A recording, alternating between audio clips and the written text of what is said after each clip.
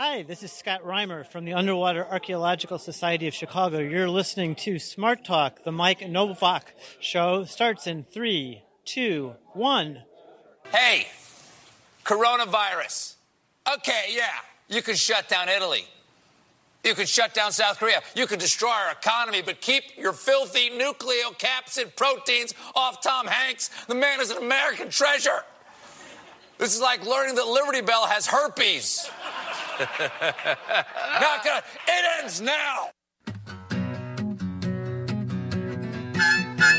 It's the Mike Novak Show with Peggy Malecki.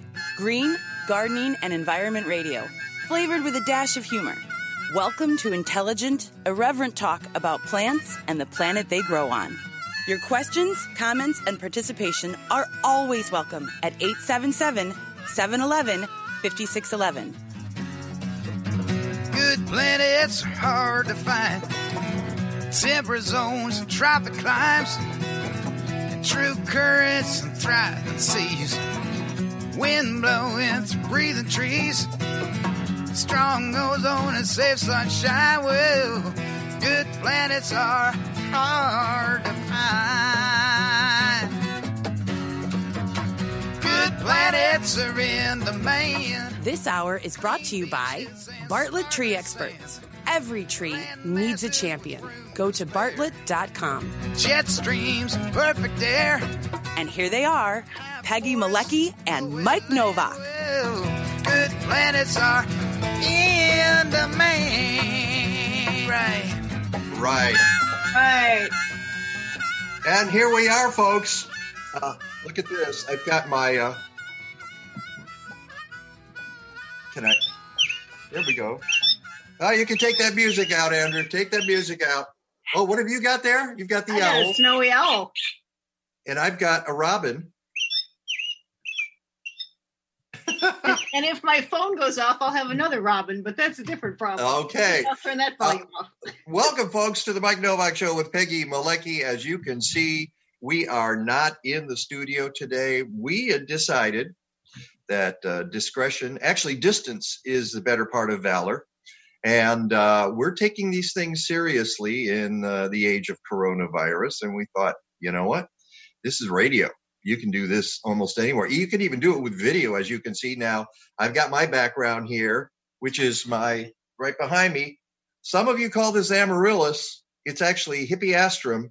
It's very pretty. That's what I'm calling it. It's known as amaryllis commonly, but it's hippeastrum blooming. And behind that is the out of control euphorbia, which is leaning against the wall so it doesn't collapse on top hit of the it. show host, yeah. Yeah, and hit the show. And then on this side, folks, you'll like this because these are my Christmas lights on my Chaflura, which I have not taken down. So technically, I still have my Christmas tree up. And here we are in March. And Peggy, what have you got there to show for which you've staged? You've got a hippeastrum there too. Mm-hmm.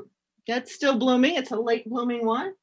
Got a Chaflura. I've got I'm not sure what, and scented geranium. This is my geranium over here. Overwintered for 3 years now, under my Happy Leaf LED. Oh, you got one of those. I've got mine. I got both the dingers here. I knew there was a reason I bought this a while back. Uh-huh. So you've got your own dingers. All right, folks, listen, we're doing the show here today, and we're not going to let coronavirus stop us. Here's the deal. We're going to talk. So it's all related to that because that's the way the world is now. For the time being, we don't know how long. I mean, I look at the TV, which I can see across the room, and it's really weird to see commercials about, hey, let's take a trip. We'll get on a plane and we'll go someplace. And that ain't the way the world's working right now. So stick around. We're going to be talking about horticultural issues, how they relate to coronavirus, how to keep yourself sane, maybe by gardening, with some really great experts on the show today. It's the Mike Novak Show with Peggy Malecki. We're in our homes, and we will be right back. When it comes to tree care, it's all about the science. Well, there's love and history and family too, but you definitely want the best science for your trees. That's why you should contact Bartlett Tree Experts at bartlett.com. With 120 offices around the world, including Canada, England, and Ireland, Bartlett is the largest residential tree care firm in the world. Their work is backed by the science of the Bartlett Research Laboratories in North Carolina. They pioneered integrated pest management, or IPM, in the 1970s, introduced the first organic fertilizer, and now Bartlett is the first and only tree care company to research the benefits of biochar on urban soils and tree health. At the same time, they're focused on you and your needs, meaning that they'll do the right thing for your tree and you. Put science to work for your trees. Get a free estimate today, because every tree needs a champion. Go to bartlett.com. From small boat to your dinner table with a quick stop at your doorstep. The seafood at Sitka Salmon Shares comes from a collective of small boat fishermen who respect the ocean and its sea life. They're a community-supported fishery like your CSA. Instead of produce, they bring you responsibly harvested, wild-caught Alaskan seafood. The fish is in season and reflects the limits of nature. You even know who caught the fish. It's right on the box. Sign up today. I did. Use promo code Mike25 for $25 off your share. Go to sitkasalmonshares.com. More than ever, Chicagoans are looking for trusted resources to help them lead a healthier, more sustainable lifestyle. I'm Peggy, and I publish Natural Awakenings, still Chicago's greenest and healthiest local magazine. And if you want to reach people that support this growing market, you need to get your business in front of our 80,000 monthly readers. Why? Because our advertisers tell us our readers are truly committed to improving their health, leading greener lives, and taking action. They're looking for holistic wellness practitioners, organic foods, health products, relaxation options, fitness and yoga classes, green landscapers, energy efficiency experts, and more. Our readers pick up their free copies of Natural Awakenings each month, or they read it on our website because they know it's our area's best source for reliable information about healthy green living. Call me today at 847-858-3697 to learn more, and check us out at nachicago.com. Natural Awakenings. Feel good. Live simply. Laugh more. The hottest new trend is here, and it's got everyone talking. What's spreading quick and makes you sick, infecting everyone? It's worldwide and many have died, but so much fun. You start to cough, then pass it off, and no one knows what to do but wash and clean and quarantine for Wuhan flu. Corona, corona, the virus infecting us all. Corona, corona. Where did that go? Cough and shake, then fall. Okay, there we go. Welcome back to the Mike Novak Show with Peggy Malecki. Yeah, I guess you... Okay, one of the things you got to know is that there's a whole cottage industry that has sprung up around coronavirus songs, which I discovered about an hour ago. All right? I went onto the YouTubes, the used tubes, as we call them. You should call them the used tubes. And, by now, yeah. Yeah, and the whole show today, all of our bump music is going to be coronavirus songs because they're all out there. And I really don't care if Mark Zuckerberg zaps us here because they're too funny. They'll go out on the radio, and if they don't get on Facebook, who cares? But I got a feeling most of them are just kind of done in people's basements and that sort of thing. So no copyrights involved. Yeah, I don't think so yet. Maybe the ones that really get fancy and famous, but wait till you hear. Oh, by the way, I should give credit where credit is due, and that one was the coronavirus song by somebody named Rusty Cage. So you get an idea how serious these people are. Okay. So we'll have more of that. And actually, you know what we say on this program, we talk about serious stuff, but we try to do it with a sense of humor. And that might be the only way you can laugh about any of this right now. Although I can see that our guest, Jennifer Jewell, who's on the other Zoom line, is smiling. So that's a good thing. We haven't alienated you yet, Jennifer? Not yet. I'm right there with you. If you don't laugh, you're in big trouble. Yeah. Absolutely. So we will get to you in just a second, but I want to go to the phone first because we have Benjamin Benjamin Futa. And is that how you pronounce your last name, Benjamin? You've got it, yes.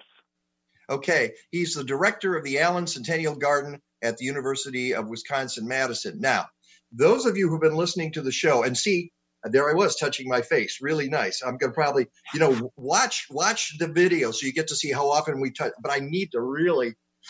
I actually noticed that on another video I was watching this past week of watching a bunch of people touching their faces without even knowing it. And let me say something at the outset, and we'll discuss this again with the other guests. The reason we're here in our homes doing this is you got to take this seriously, even though I had the goofy song on. Coronavirus is, and what's interesting is that this show goes out to other stations around the country, and some of them get it a week late. And I'm wondering how will the world have changed in a week when we're broadcasting this elsewhere, when it shows up in KOTA in Rapid City or WRSC in State College, Pennsylvania, that sort of thing. So it is interesting because if you look back a week ago, and how things have changed in 1 week. It's remarkable. So we have Benjamin Futa on the phone because we've been talking on this show for the last few weeks about the Allen Centennial Garden Spring Symposium coming up. And it was supposed to be, in a couple of weeks. And that got canceled, as did the Chicago Flower and Garden Show, as did the Chicago Community Gardeners Association Conference, as did parts of the One Earth Film Festival, as did the Chicago Audubon Conference. Right. And these are just the horticultural / conservation programs. And there are more that are going to be canceled. I know some we haven't heard from.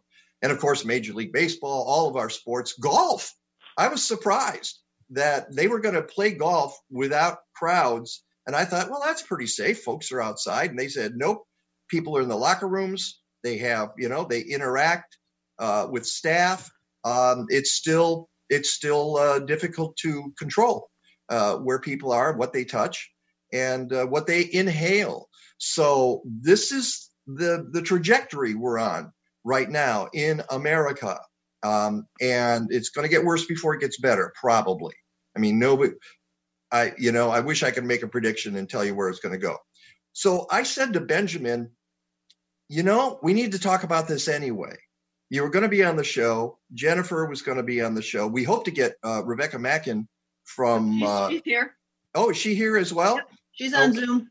Oh, aha. Great. So we've got her as well. So Benjamin, let's start with you because how did this all come down with you? You were gearing up to get people to come to Madison, Wisconsin to talk about gardening and how to change their lives in a good way. And now that's all gone by the board. How did that happen? Yeah, well, I think you painted a pretty accurate picture just in terms of how quickly all of this has been moving for us. And, Monday of this past week, I woke up dreading this idea that, oh my goodness, we might, we put all this work into this event and we might have to cancel. How unfortunate this would be. By Tuesday night, I was thinking, oh, it wouldn't maybe be so unfortunate if we canceled, because think about if we didn't, how bad it could even be. It could even be worse. And then by Wednesday morning, we met as a staff and we said, there's no question. We have to cancel. There's no question. And about an hour later, the email from the UW chancellor followed and said, all events are canceled. Students will be off campus for a month. And again, many other campuses across the country have followed similar actions. And so, I think the, dare I say, consolation prize for us in this is that we are not alone. Again, you had sort of that list at the very top of the show of here's everything that's impacted just within our small sphere, but it really, it's everywhere. It's everything. But it also, I think, really gets at the heart of why, like, as you say, why we were trying to gather people together was really to talk about ways to be more resilient and talk about ways to build stronger communities for, scenarios like this. And even if it isn't a virus, it could be, floods, wildfires, natural disasters, other pressures that are as yet unknown to us. But just really, what role can gardening play in sort of that maybe right now is a bit of an uncertain future? There's certainly an irony there that you were going to talk about resilient landscapes. Yes. Yeah. As you said, it plays into this. Go ahead, Peg. Oh, I just because we've got limited time, I was going to ask Rebecca again with Resilient, because I was thinking of you. Rebecca McMackin's the director of horticulture at Brooklyn Bridge Park in New York. I can't imagine what your week's been like all of a sudden. Been really crazy. And I think, a lot of us are really anxious about things, but I have to say I'm really proud to work at the park that I do work at this week. The park took proactive measures that I think were even a little bit ahead of a lot of other institutions in the city, and really shut down as much as humanly possible while just keeping the skeleton staff necessary for the park to stay open in place. And I think that right now we're in this really sort of place where it might still kind of feel safe for certain people to be outside, to be using common spaces, to go to bars, to go to restaurants. And it really is not. Right now, we're all making the decision whether or not this is going to be a virus that's going to kill a few 100,000 people or over 1 million. And so I think it really matters that those of us who are in positions to advocate for institutions, for restaurants, for corporations, for gardens closing, that we all take those steps to look out for the health of our employees, to look out for the health of the public, and shut it down right now. It's amazing it's interesting that you're in a situation which is complex, because one of the things I think we want to do is keep public areas open for people, because this is the one place you can go out and still enjoy the world, as long as you don't get too close to other people and you be careful about the kinds of things you're touching. Our parks are going to be invaluable at this point. Forest preserves, the Chicago Botanic Garden, the Morton Arboretum are still open, although their visitor centers might not be. Is that the same case with you? And are you encouraging people to go there? And as you do that, you still have to have staff there.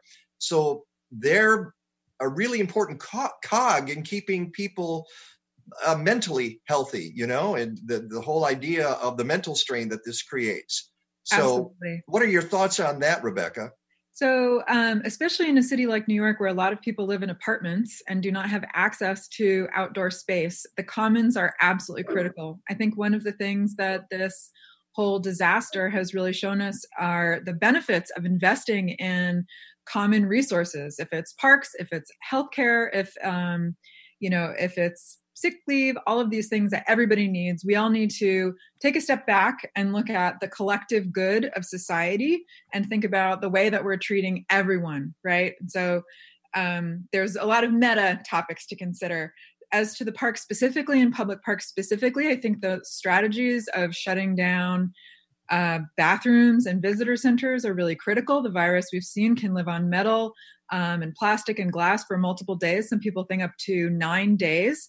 So it's really important that while people are outside, they really still keep that distance from not only each other, but also park infrastructure. That said, it can be really, really critical to be outside for people. But the way that I'm thinking about it is the way that it is ethical and safe to keep these institutions open is if you imagine that that the people who are coming in, that half of those people have the virus, right? And the other half of those people are immunocompromised. Is your situation still safe? Is it still safe to bring into people in those situations? And if it is, if you can maintain those distances, if you can keep them safe from each other, then by all means, that's an important resource to stay open. What we're doing at Brooklyn Bridge Park, very similarly, we have just the skeleton staff again to stay open. And those people, if they are in any way immunocompromised, they're given the option to stay home. And they're all making hazard pay to recognize that they are in a possibly dangerous position. And of course, folks who are not familiar with Brooklyn Bridge Park, it's 85 acres of organic park land. Go ahead. Did you want to? Yes, absolutely. So the park is a wonderful, wonderful park. The park is 85 acres, as you mentioned, of organic parkland. It is built on reclaimed shipping piers. It's the largest public works project in Brooklyn since the days of Olmsted, and we're almost completed. We're actually going to finish the park this year, and it's also our 10-year anniversary.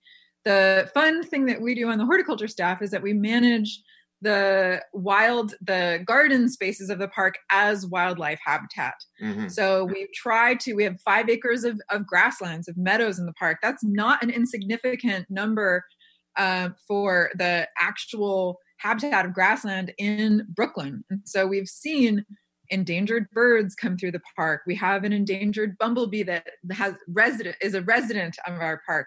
So we really manage the park for people, but also make space for wildlife in the park as well. It's not the rusty patch bumblebee, is it?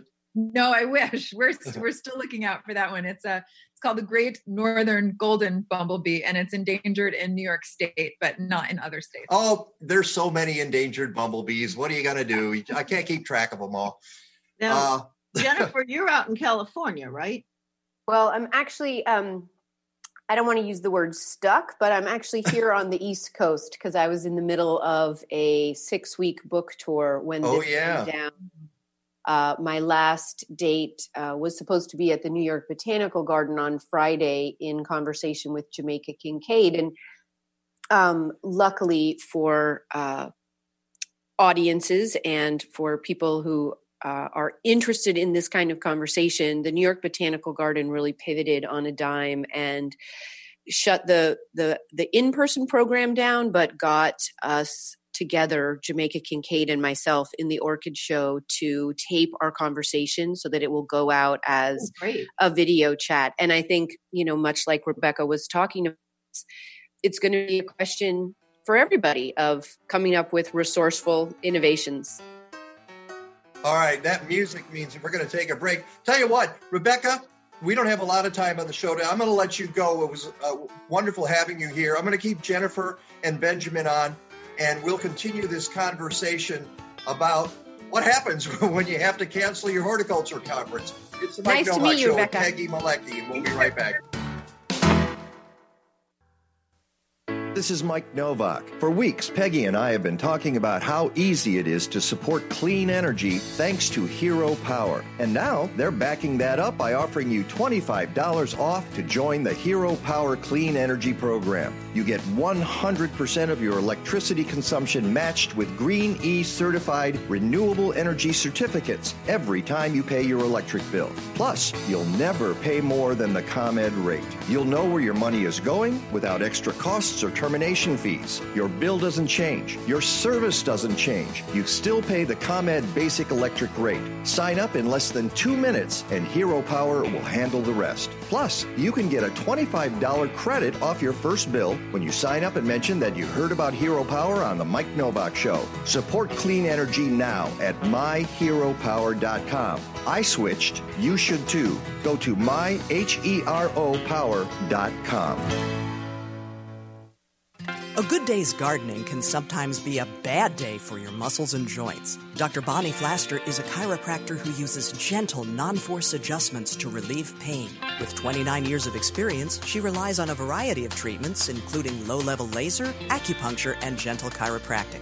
Visit her at River North Wellness Center and find health tips at rivernorthwellness.com. Call Dr. Bonnie Flaster at 312-642-7545 and get back to feeling good.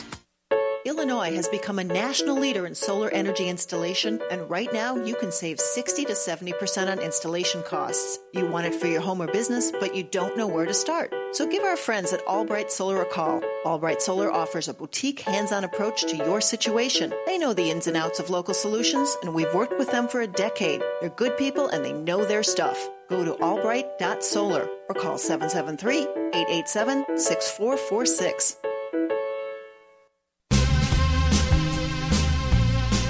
Transmitted from bats or a covert experiment. It's in the air, in the houses and tenements. I can't understand that over Zoom, so I'm not sure what this is. Andrew, what I'm going to say, because I can't seem to get a hold of you offline here, but while we're up, the feed coming from the station is really hot and distorted. So if there's any way you can back that off, then we can hear some of this the bumps that are coming in here.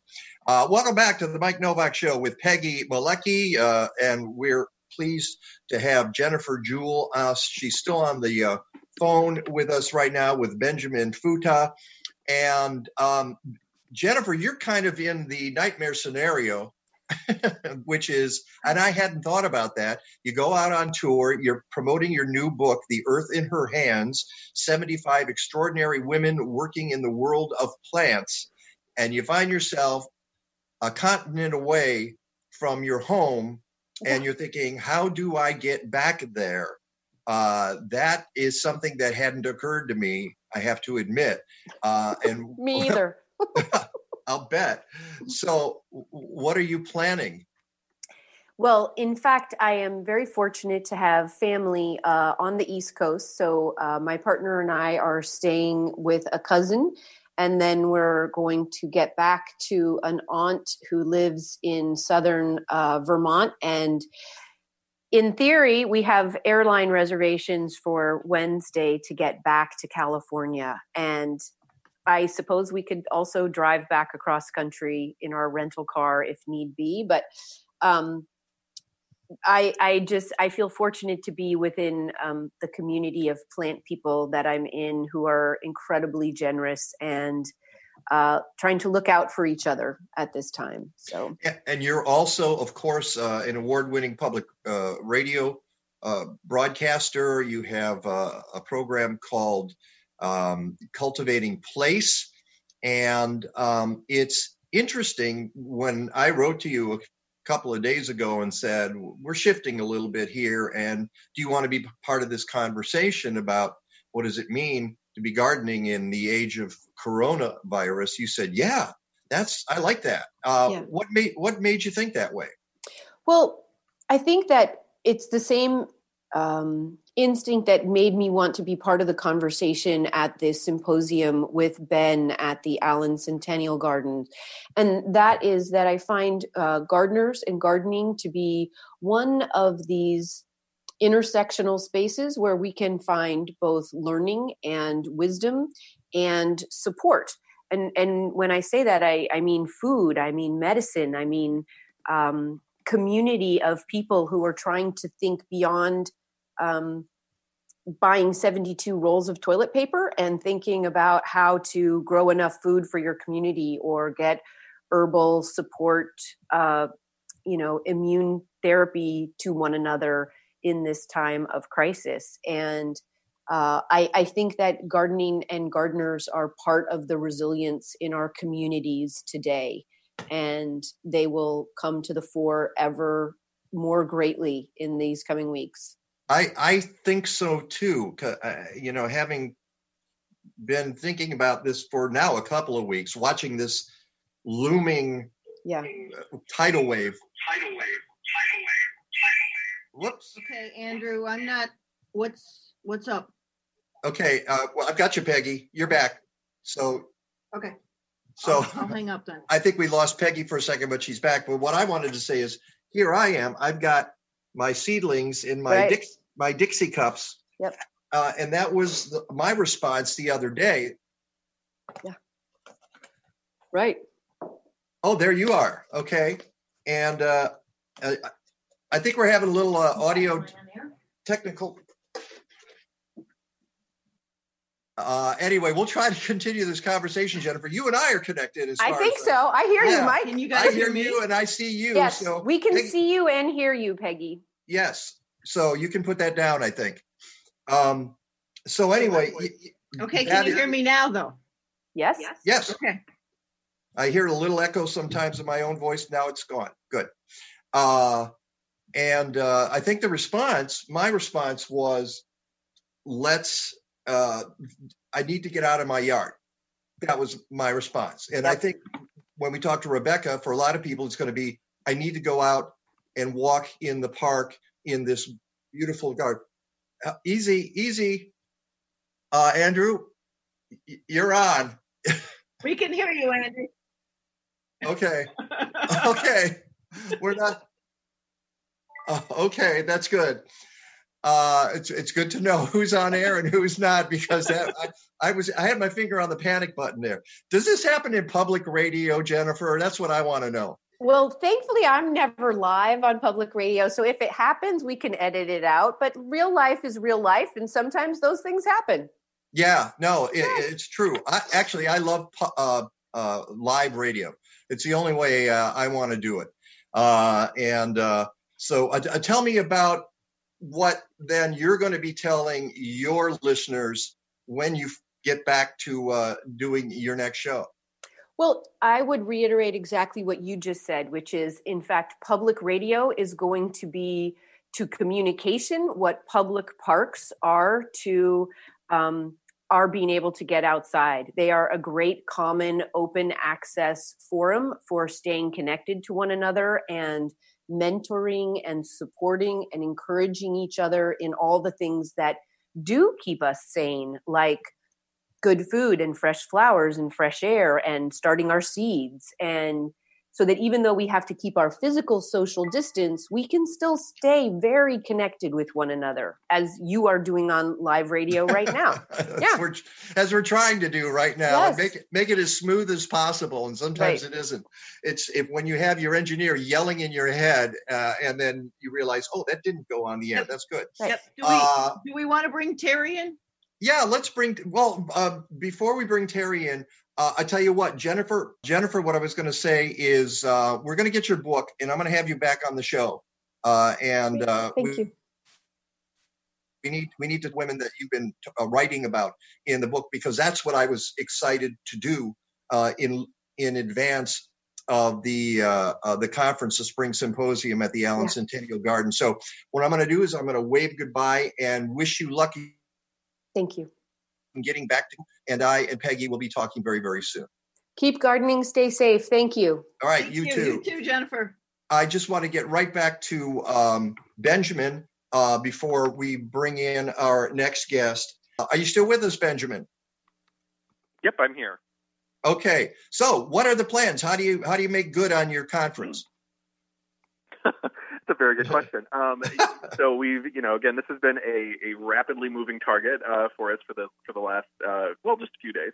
At this point, when in the middle of the week, I said, I'd love to reschedule and maybe we'll do it in the fall. And then as of today, I'm sitting here going, I'm just going to wait. That we would, again, similar to, I think others, there's a lot of other sort of fish to fry right now. Across the board for everybody. And, when things settle down, this is definitely a conversation we'll be returning to. But for now, I'm sort of pivoting not only my own mindset, but our organization's role, exactly sort of Rebecca and Jennifer said, is sort of, we're this outdoor common space that as long as we, again, can look to best practices and not only in the moment, but also thinking about what it looks like when we start to come out of this, because we will come out of it. Again, it's so of the moment now, but, I'm really thinking about when it's safe to go outside, again, and what does that look like as we begin to reemerge?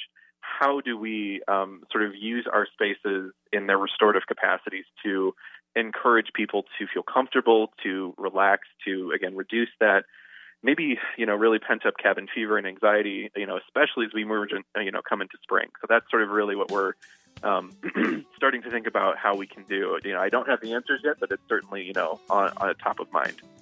I think that's really important. We're about to break here, but you say restorative power. So thank you, Benjamin Futa. We'll be talking very soon.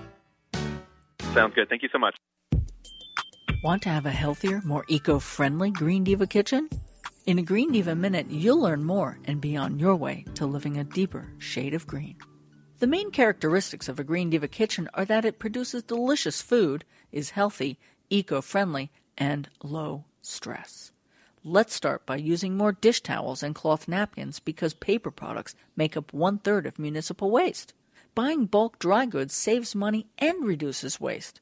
Please recycle more. An estimated 80% of what Americans throw away is recyclable, yet our recycling rate is only 28%. Consider composting.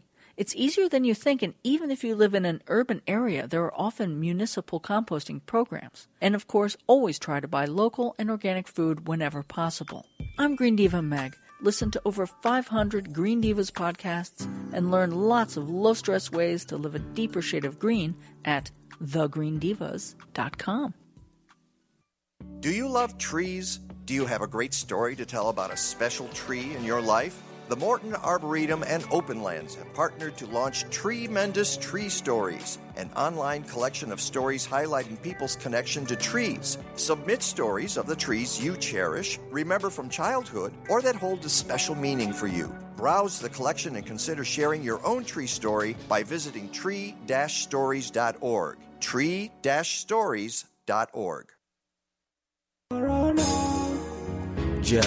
Miguna amekuwa so dangerous kushinda 239 passengers. Hizo 14 days wanapewa quarantine, itabidi uwe host ndani ya State House. Tumeitisha kazi vijana, tujaona wanafunzi wamengoja laptops, bado noma unaomba china deni wa kulipa mama mboga wanaoiba ufisadi kwa magari twawaona. Welcome back to the Mike Novak Show with Peggy Malecki. That is the Coronavirus in Kenya song. I'm telling you, I went online today, and you can't believe all the different songs are there. Andrew, you can fade that out now. Okay, well, on the phone, we've got Terry Horton. She's Associate Professor of Research in Evolutionary and Ecological Approaches to Health and Development at Northwestern University in the Anthropology Department. But she's also an environmental physiologist.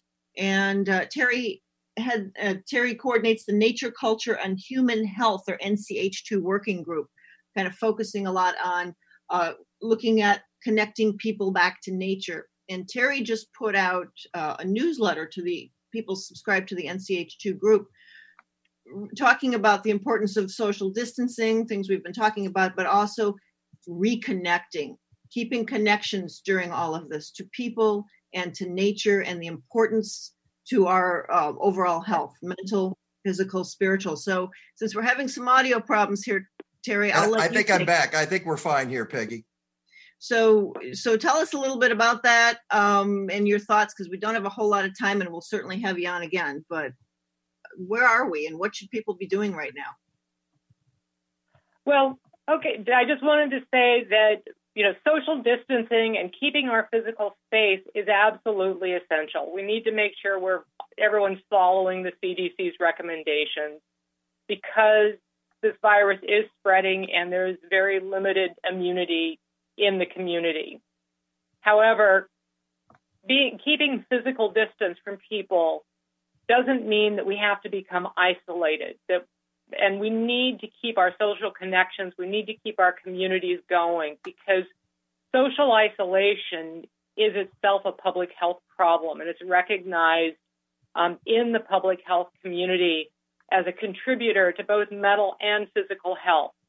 And there's a great concern that as we now sort of start to hunker down in our homes, that people are going to become isolated. And that's particularly a problem for vulnerable populations, the elderly, and people who don't have strong social networks already. And part of the reason I wrote the piece I did yesterday or on Friday for the NCH2 group was to emphasize that there are ways that we can stay connected. And also, it's still important to remember that social distancing doesn't mean you have to lock yourself in your house. It means you need to keep a physical distance from people and try to not to touch surfaces that might be contaminated. But this means that all of our outdoor spaces, our forests, our parks, our forest preserves, our lake shores, there are still places we can go. And as we heard in the earlier presentations, being outdoors provides restorative conditions for our health. The research is in that shows that spending time in nature helps improve our immune systems. Being exposed to the bright light helps us sleep better. It increases our vitamin D.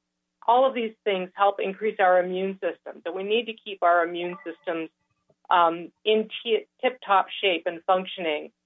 So get outside, but, keep a distance while you're doing it. Right. Well, one of the things that, and if listeners go to the blog at mikenovak.net this week, one of the things that you had written us last night was we need to find ways to bring joy and variety to our lives right now.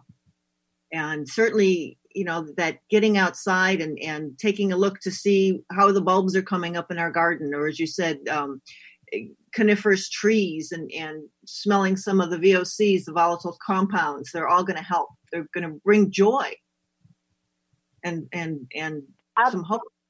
Yeah, absolutely. We need to keep our spirits up during this time. And you mentioned also that you're talking about vitamin D production and sleep cycles. Those are all important, and this is part of the way you do it. And as I said earlier, and I'm going to continue to say, one of the ways you do that is you garden. You get out and you work and you exercise and you have some activity that has a future, that brings hope to you. I guess hope is a big part of this, isn't it? Little seedlings. Yes. Get those started. Yes, hope really is a big part of it. And, there's a practice known as horticultural therapy that's a derivative of occupational therapy. And one of the principles of that horticultural therapy is interacting with living things, seeing things grow, expressing concern, and taking care of things. And so gardening gives you, there you go. Gardening gives you that sense that you are connecting with things and, helping things grow and building for the future. And I think at this time, as we are, hunkering down and sort of closing ourselves off, we need to be thinking that, yes, we're going to get through this. And we need to keep building our lives. So get outside and, work in the garden, do some bird watching, do what you can. Take the kids out in the backyard for a picnic, or take them to a forest preserve for a picnic. Let's leave it at that because we're about to break. Thank you. Captain's log, stardate 42326.1.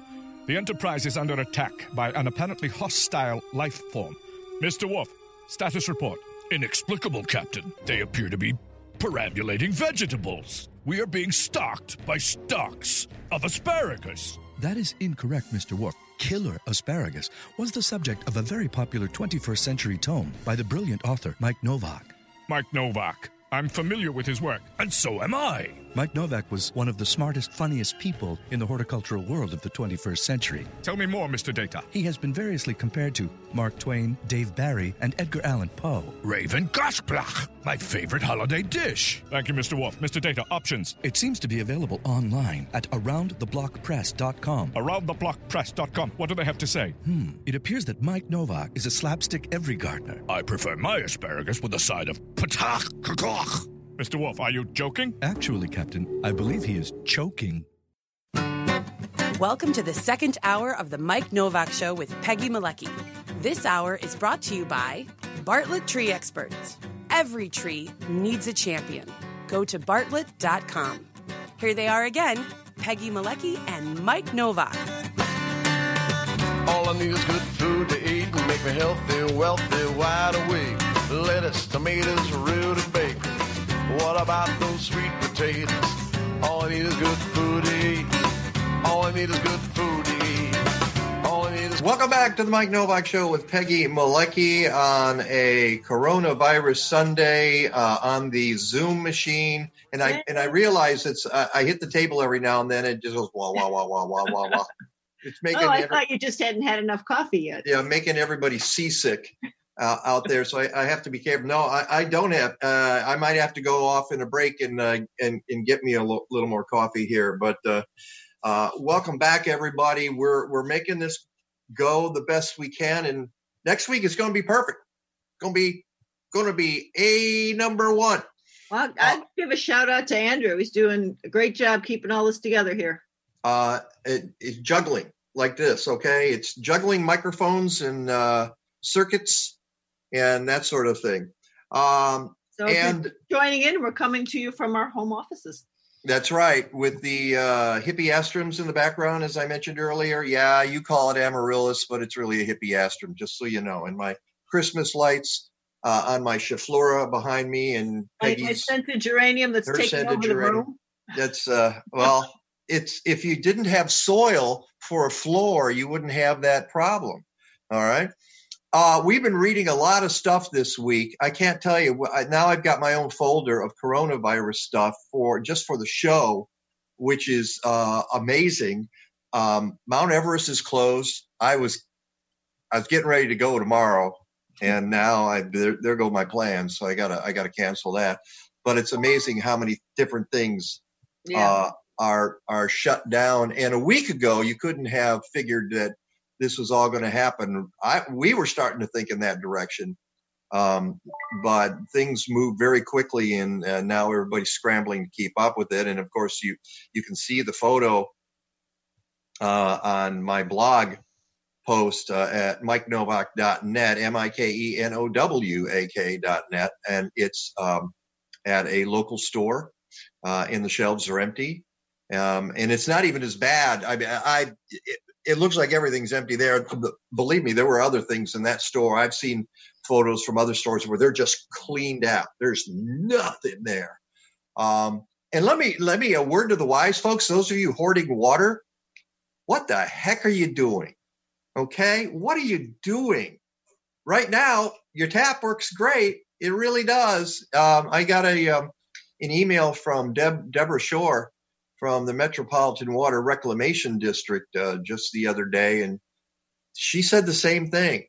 I mean, she knows more about water than just about anybody, and she said, "What is that all about?" And the weird things that people are hoarding.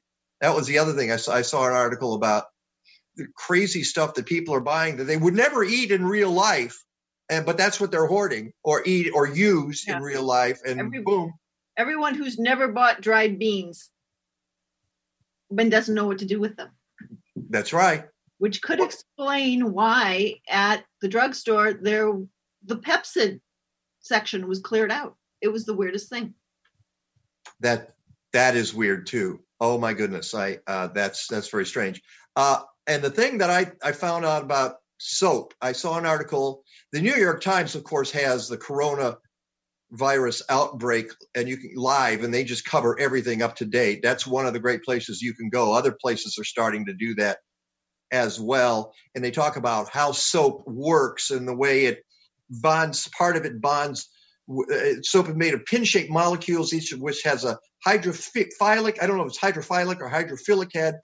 It bonds with water in a hydrophobic tail, which shuns water and prefers to link up with oils and fats, and they end up breaking up viruses. They sort of pry them apart, and that's why it works. But the thing that was really interesting, it says they act like crowbars and destabilize the whole system, said a professor of chemistry. And the thing was about washing your hands. We'll be right back. I didn't hear that until now. That's not just a tree in your yard, it's an investment. It's a windbreak. It's a natural work of art. It's part of the family, which is why you want Bartlett tree experts to care for your trees. Now is a great time to go to Bartlett.com and see what they can do for you. Did you know that winter's a prime time to have your trees pruned? One of the reasons is that without leaves, the structure of the tree is easier to evaluate. Also, it's a great time to inspect your trees for any visibly hazardous conditions or structural issues. It's also easier now to work around a garden when the ground is frozen. Even during the growing season, Bartlett utilizes the most effective and environmentally sensitive methods to control tree pests, such as beneficial insects to manage the bad insects. And did we mention that Bartlett is the industry leader in safety? Whether it's a small residential project or a major commercial renovation, contact an arborist representative at Bartlett and get a free estimate, because every tree needs a champion. Go to Bartlett.com.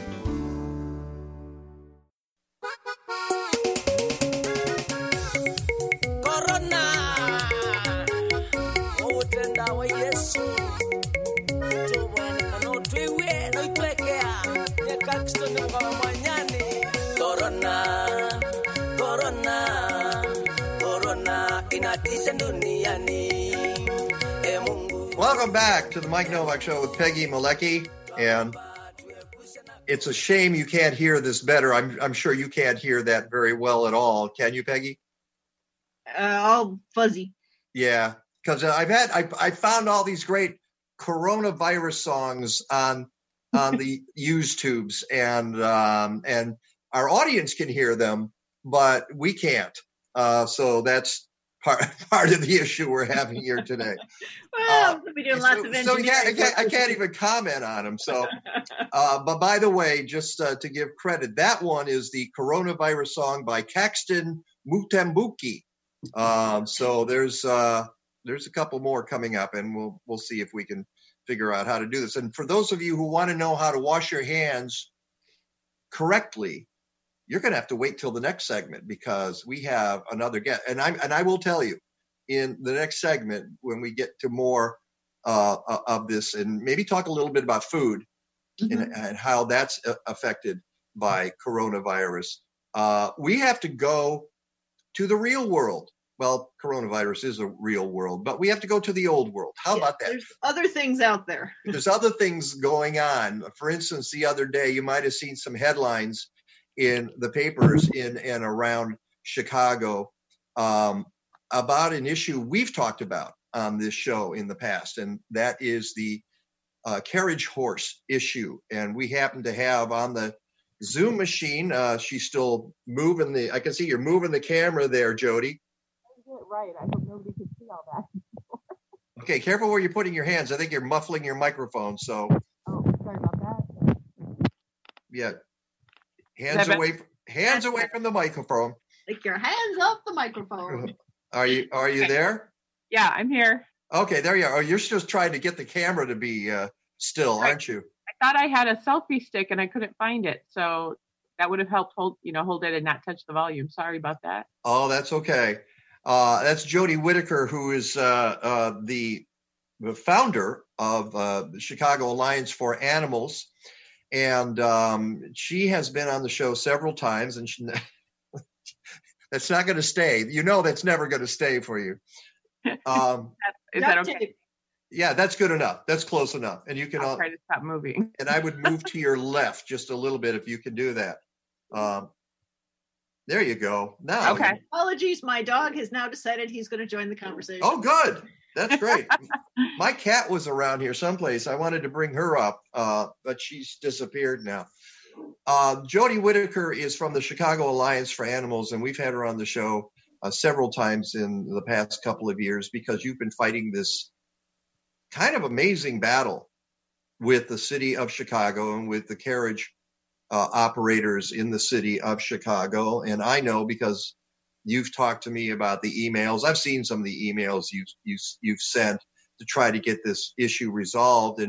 And your whole deal is that you consider using horses in the city, well, it's outdated basically, and it causes harm to the animals. And you've been pushing that issue for several years. And now all of a sudden, the committee that you've been fighting with, I guess, to get the measure into this, the full city council, had decided to pass it. And from what I understand, they passed the resolution unanimously, which would ban carriage horses in the city of Chicago. Is that right? That is right. They passed unanimously on Wednesday. The hearing was much shorter than the first hearing, which was in September 2018. And we all were very surprised and very happy. You surprised is a good word, because you've been to that same committee for several years, and every year as the licenses are about to be renewed, you go and you cajole them, you beg with them, you plead with them, you say, can this pass out of committee? And you knew that you had enough committee members for it to pass, and yet it never passed. Authority, yeah. So why is that? I think that, maybe I think there might be a few different factors that finally allowed it on the agenda for a vote. The first time we had a 4.5-hour hearing, but a vote was denied. The chairwoman didn't allow it to go to a vote that day. And I think between, the public contacting the alderman and the mayor from locally saying that they want this to end, don't want it in their city, and then tourists calling and emailing the mayor and saying, I don't want to visit a world-class city and see horses suffering on the street. I think that helped a lot. There was a horse that collapsed and stumbled for more than 15 minutes on the streets of Central Park in New York City just a couple weeks ago. That may have had a factor because that video was very disturbing, and that could have easily happened here in Chicago.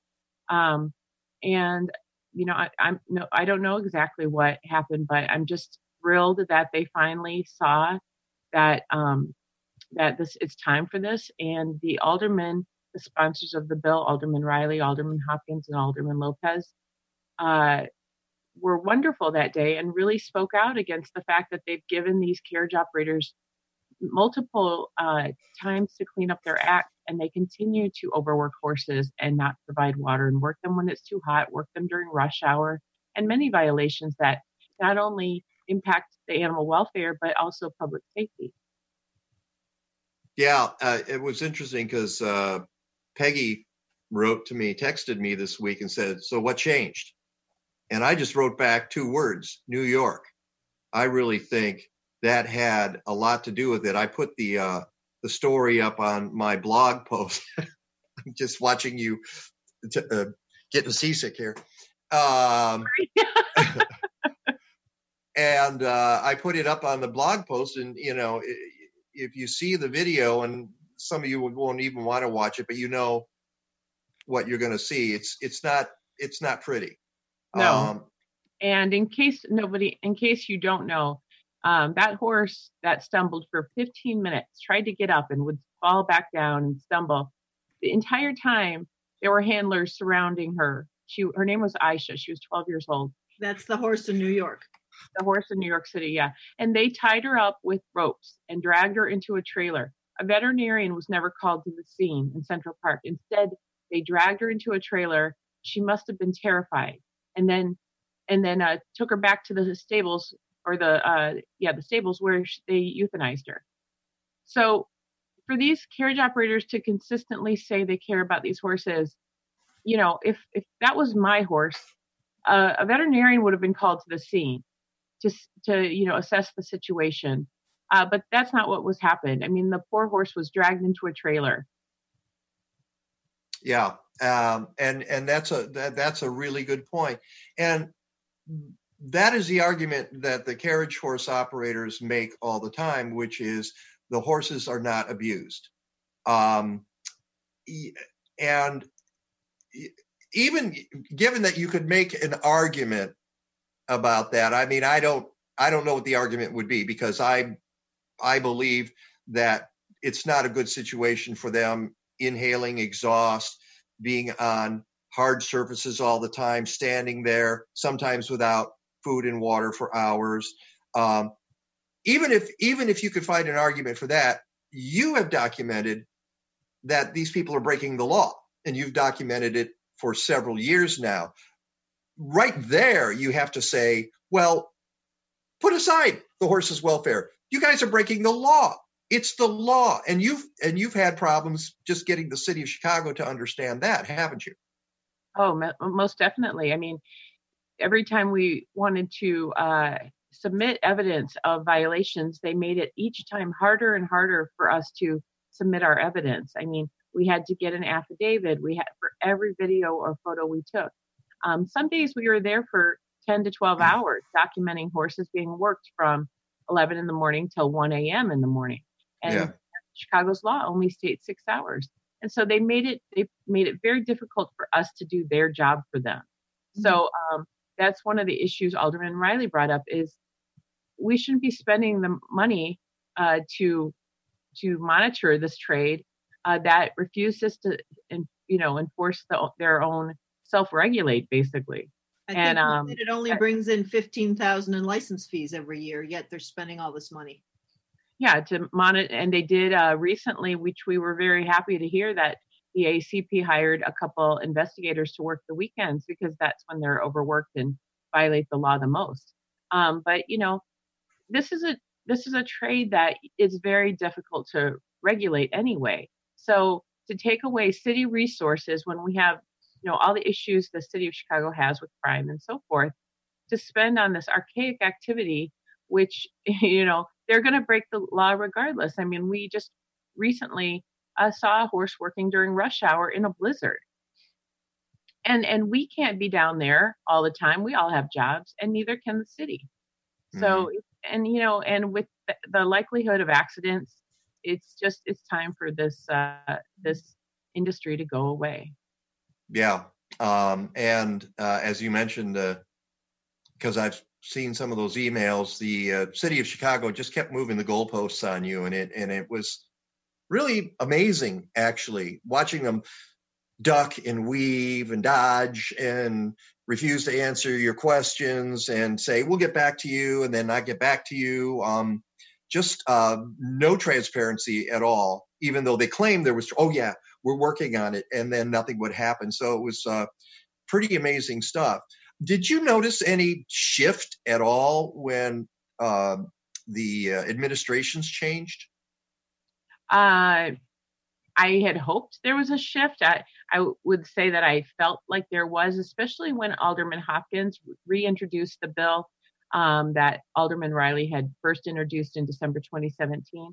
The new bill was much more inclusive in what it was calling for. I mean, it really made it very clear that horse carriages would be off the street.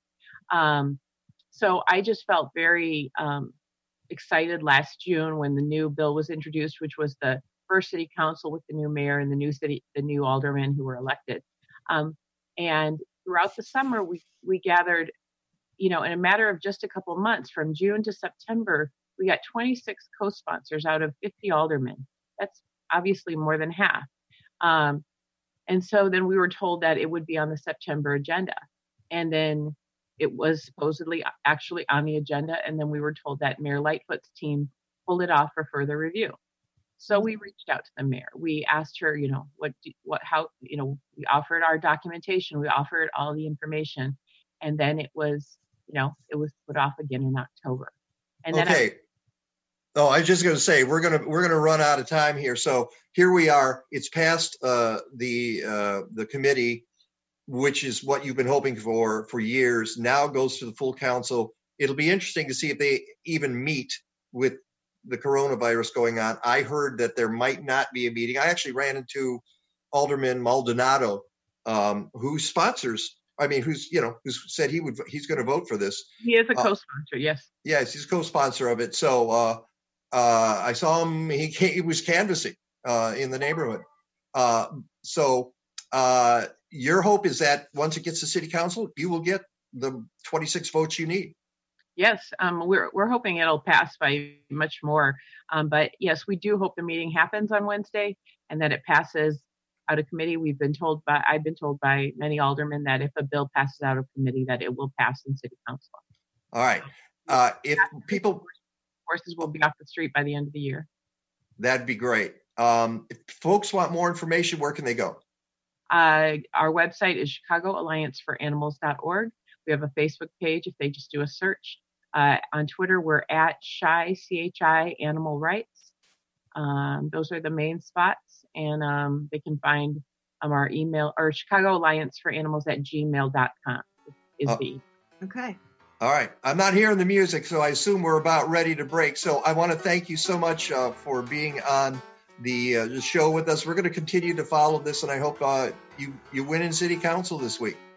Well, thank you so much, and I appreciate you always letting me talk about the issue on your show.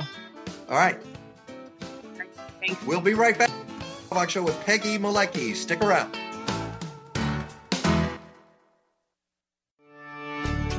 I'm Dr. Anthony Lazarowitz, and this is Climate Connections.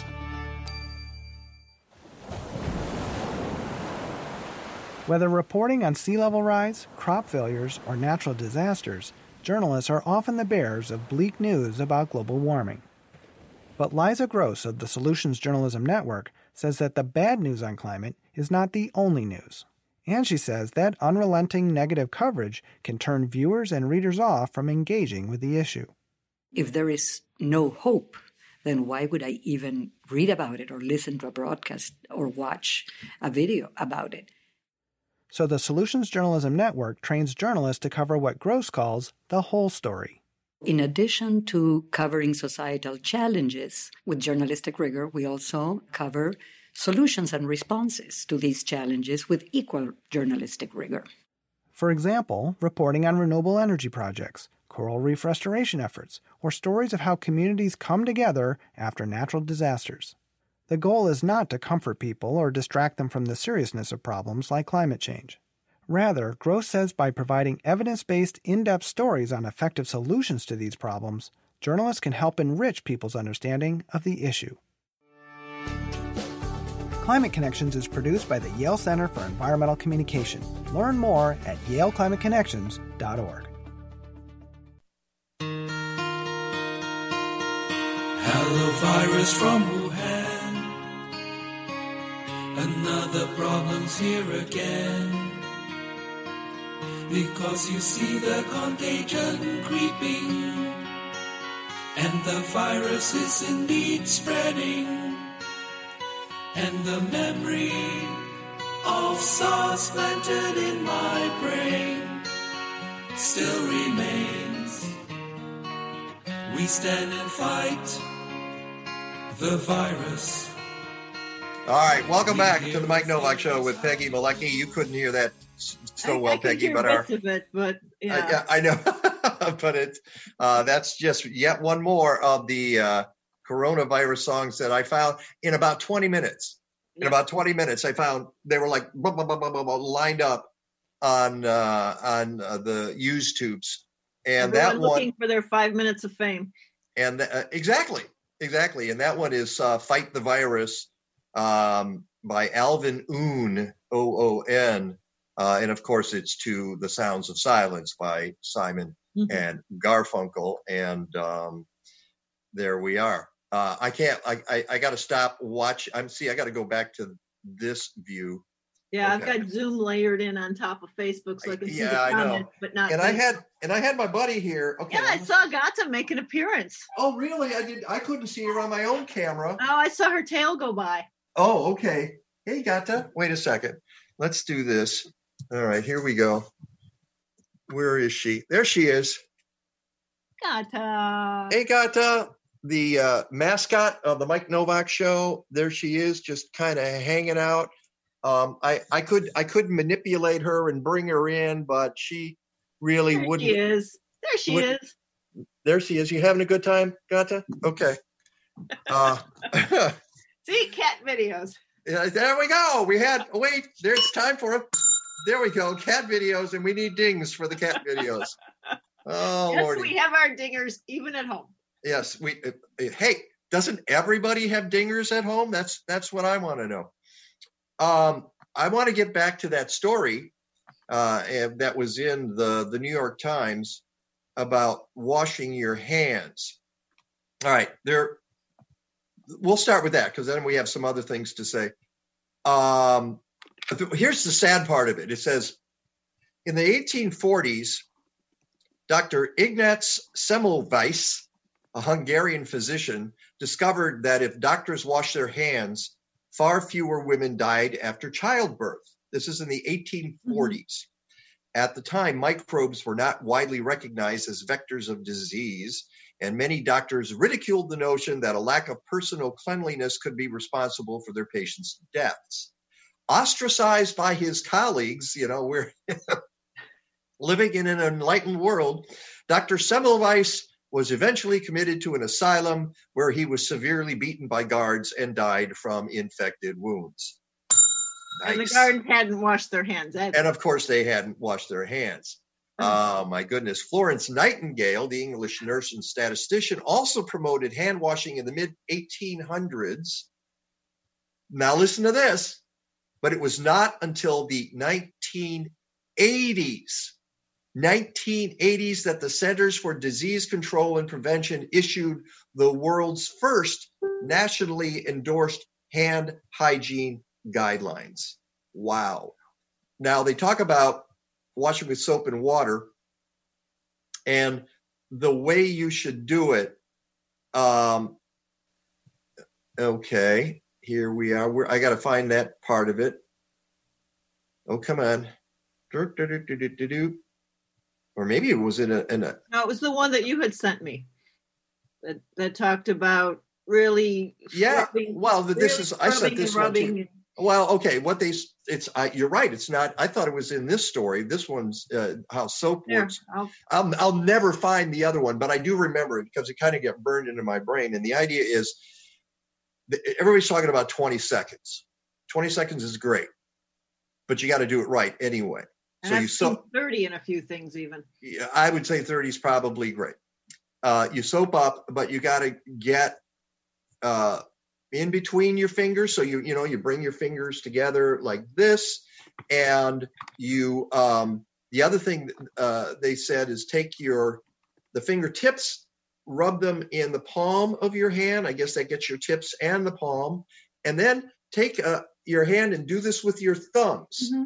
To clean it, and get under your nails too if you have nails at all. Get under your nails.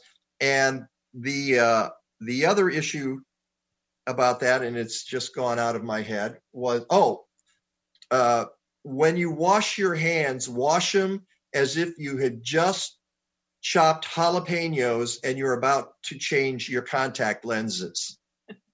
Yes. So that's how thorough you need to be, because you want to get that off. And the other thing I would add that I'm surprised most of these have not talked about is if your faucet at all allows you to use your elbow or your wrist to turn it on and off, so you're not touching. Well, if you touch it with dirty hands, wash your hands and turn it off. Yeah. That's the hospital ER thing, washing your hands, or the hospital nurse thing. Uh-huh. Back when I was a candy striper, they trained us to do that many, many, many moons ago. Oh, really? You were a candy striper? Candy striper at the hospital, yeah. What? You don't want to work healing people? Well, you heal them in a different way now, don't you? This was back early in high school. Oh, wow. I had no idea. Speaking of healing, yes, we got a note here in Facebook, and it kind of ties into a couple of the other things we're looking from Jessica Chipkin from Crate Free, Illinois. Uh-huh. And she says all the stores have plenty of tofu and plant-based options. Now that the meat shelves are cleared out, try something healthier and kinder to the environment and animals. That's so interesting.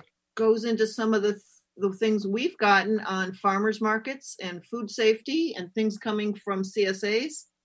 And that's what we're going to try to do in the next few weeks. Is we want to talk to folks at farmers markets. We want to talk to folks at CSAs to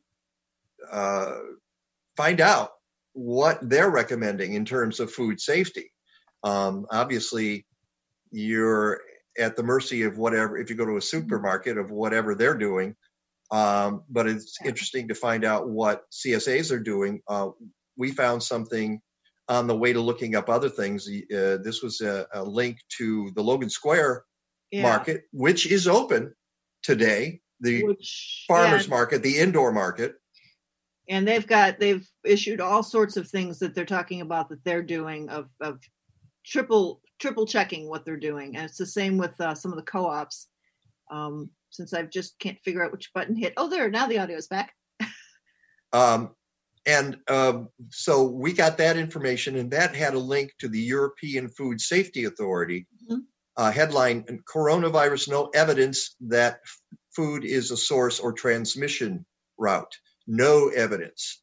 EFSA's chief scientist, Marta Huga, said experiences from previous outbreaks of related coronaviruses, such as severe acute respiratory syndrome coronavirus, which is SARS, and MERS, show that transmission through food consumption did not occur. At the moment, there is no evidence to suggest that coronavirus is any different in this respect. Now, that's something that we definitely want to follow up on, and let's see what else we can find on that. I've been looking it up, and that's, there's a little bit of I can't get to any of the articles. I got too much open on my screen right now. There's a little bit of suggestions of maybe, possibly, but there's no real anything showing that the virus is going to survive. But every article I've seen, including from Prairie Wind Family Farm, from a couple of the different CSAs is wash everything. Just, wash it very well. Don't, some say use a little bit of very mild soap, but you don't want to be ingesting soap either. Just make sure you wash everything well. Yeah. And was it you or somebody else was saying, now everybody's using the stuff that's been lying around their homes forever. And I have to admit, I'm one of them, which is soap bars everywhere that you don't throw it out. Why would you ever throw out soap? I'm just trying to find a soap dish now. That's what we need here. We need, you know what? There we go. That's what we have to take advantage of. People who are going to start selling soap dishes now. Maybe we can help them advertise on the show, because I've been trying to think of what products are going to start becoming important. Soap dishes. Who thought? We've soap gone dishes, things to save energy. Yep. Okay. I don't have. I know we're going to break here very soon. You mentioned that Navy Pier just sent an announcement. Yeah, I just got on my phone that Navy Pier is joining, from Chicago Tribune, Navy Pier is joining a list of Chicago attractions closing, announcing it will shut down Monday, April 3rd. Okay. Well, we got Rick DeMaio weather coming up, so stick around for that. It's the Mike Novak Show with Peggy Malecki, and we'll be right back.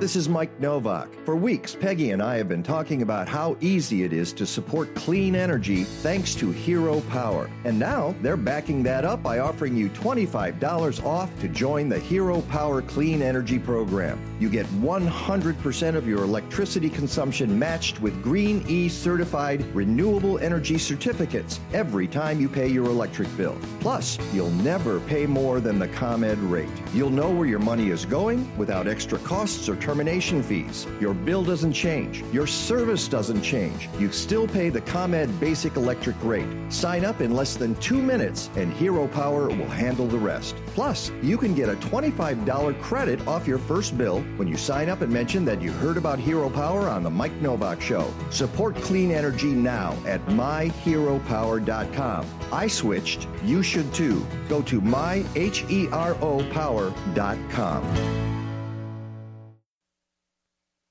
Farm Forward is a team of people just like you helping to change the way our world eats and farms to promote conscientious food choices, reduce farmed animal suffering, and advance sustainable agriculture. We are changing policy, changing farming, and changing the story we tell about animal agriculture. Farm Forward is shaping the future of food with a twin focus on animal welfare certification and reducing the consumption of animal products. We are changing farming by working with farmers to build alternatives to the factory farm and developing food systems that put animals, farmers, and communities first. To learn more about Farm Forward's work to end animal suffering and advance sustainable agriculture, head to www.farmforward.com and sign up for our monthly newsletter to receive the latest news about how we're transforming our food system and what you can do to help. Follow us on Twitter, Facebook, and Instagram at Farm Forward.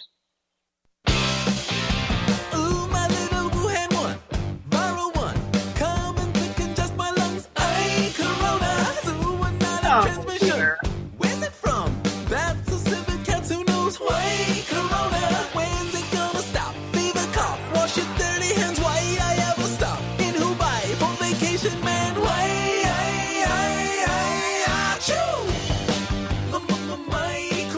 I should have known this one would have come. Yeah, somebody had to do my Corona at some point. Welcome back to the Mike Novak Show with Peggy Malecki. Let's not waste any time. Let's go right to the phone line and bring in meteorologist Rick DeMaio, who is on location in Florida. How you doing, Rick?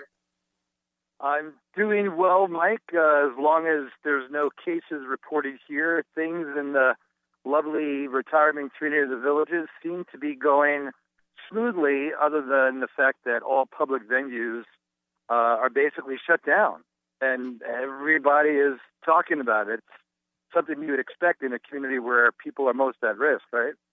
Hey, Rick, can you move back from the speaker on your phone just a little? You there? Yeah, I'm here. Yeah. Oh, all right. It's just a little distorted on our end. I think it's probably fine on going out over the air. So we'll We've been dealing with technical stuff all day. So yeah, we're broadcasting from our homes. I don't know if you know that, but we are. Well, yeah, you sound a little different, but no, I can hear you guys fine. So far away. Okay. Okay, good. So everything's shut down there too, of course. Although I have read reports about, I don't know why Florida was mentioned, but I read something about or saw on television about people gathering in Florida. Some people saying, "Hey, what's the big deal?" Well, I guess it's a big deal when they shut down everything, isn't it? Well, yeah. I mean, when I say shut down, they're shutting things down like rec centers, music, venues. Church went on, but there was no, shaking of the hands during, the normal exchange of peace. There was no pass around the basket for money. There was no taking of the wine from the chalice and no dipping of the hands in the font. So all the things that are trying to reduce the spread of communal transfer of disease has kind of been, what they're looking at, obviously, because it's a retirement community. But when I flew out of Midway Airport on Friday, it was kind of, you can see that it definitely was not as buzzing as it normally would be. The flight down to Tampa was probably 3/4 full. What was amazing was everybody who was, usually you get that horde of people come out of the flight and they go straight to the men's room, and the amount of people washing their hands for literally 90 seconds was pretty funny. And I kind of joked around to the two people on either side. I'm like, I don't think I've ever seen people clean their hands as much. It used to be like a little bit of water and that was it. And what's funny is now, you get into some of these, public bathrooms where you got to get your hand underneath the sink just right under the faucet. And you can see people getting frustrated. Usually it used to be like you didn't get it right away. You went to a towel. But it's a big deal. But I think what's also interesting is some of the ramifications or some of the fallout is the fact that the air in China all of a sudden is a lot cleaner. I think you'll see probably carbon dioxide emissions go down, similar to what happened back in 2008. Yeah. So these little things that are kind of nitrogen dioxide levels in that article that you sent, that they're dipping. Yeah. Oh, yeah. And just the air quality, Peg, around the area of Wuhan is phenomenally lower. So, I mean, these are not something that people want to cheerlead. Obviously, you have a deadly virus that's going on, but it shows you what happens when you begin to all of a sudden check human behavior, and all of a sudden humans have become kind of a liability. I mean, this is something that I don't think we've ever seen in our lifetimes. And this is, probably going all the way back to, the early 1900s.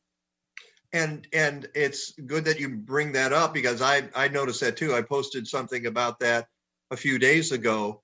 And you hope that we learn that lesson. We look around and say, well, maybe there's something we need to do. I think it's good. This in a weird way. I don't think any of the people looking at climate change and the amount of stuff we're pumping into the atmosphere took into account what might happen if we had a pandemic. Now that you can figure that into the equation if you want, and see if that slows things even a little bit. It might be a good start if we can capitalize on it. Yeah, and it's interesting too, because I'm sitting down here at brunch with 6 other people, and they're all literally over the age of 80, and in a sense, the last 15, 20 years of their lives has been a big party, because they're retired. They're in a community where they can basically do what they want, how they want to do it.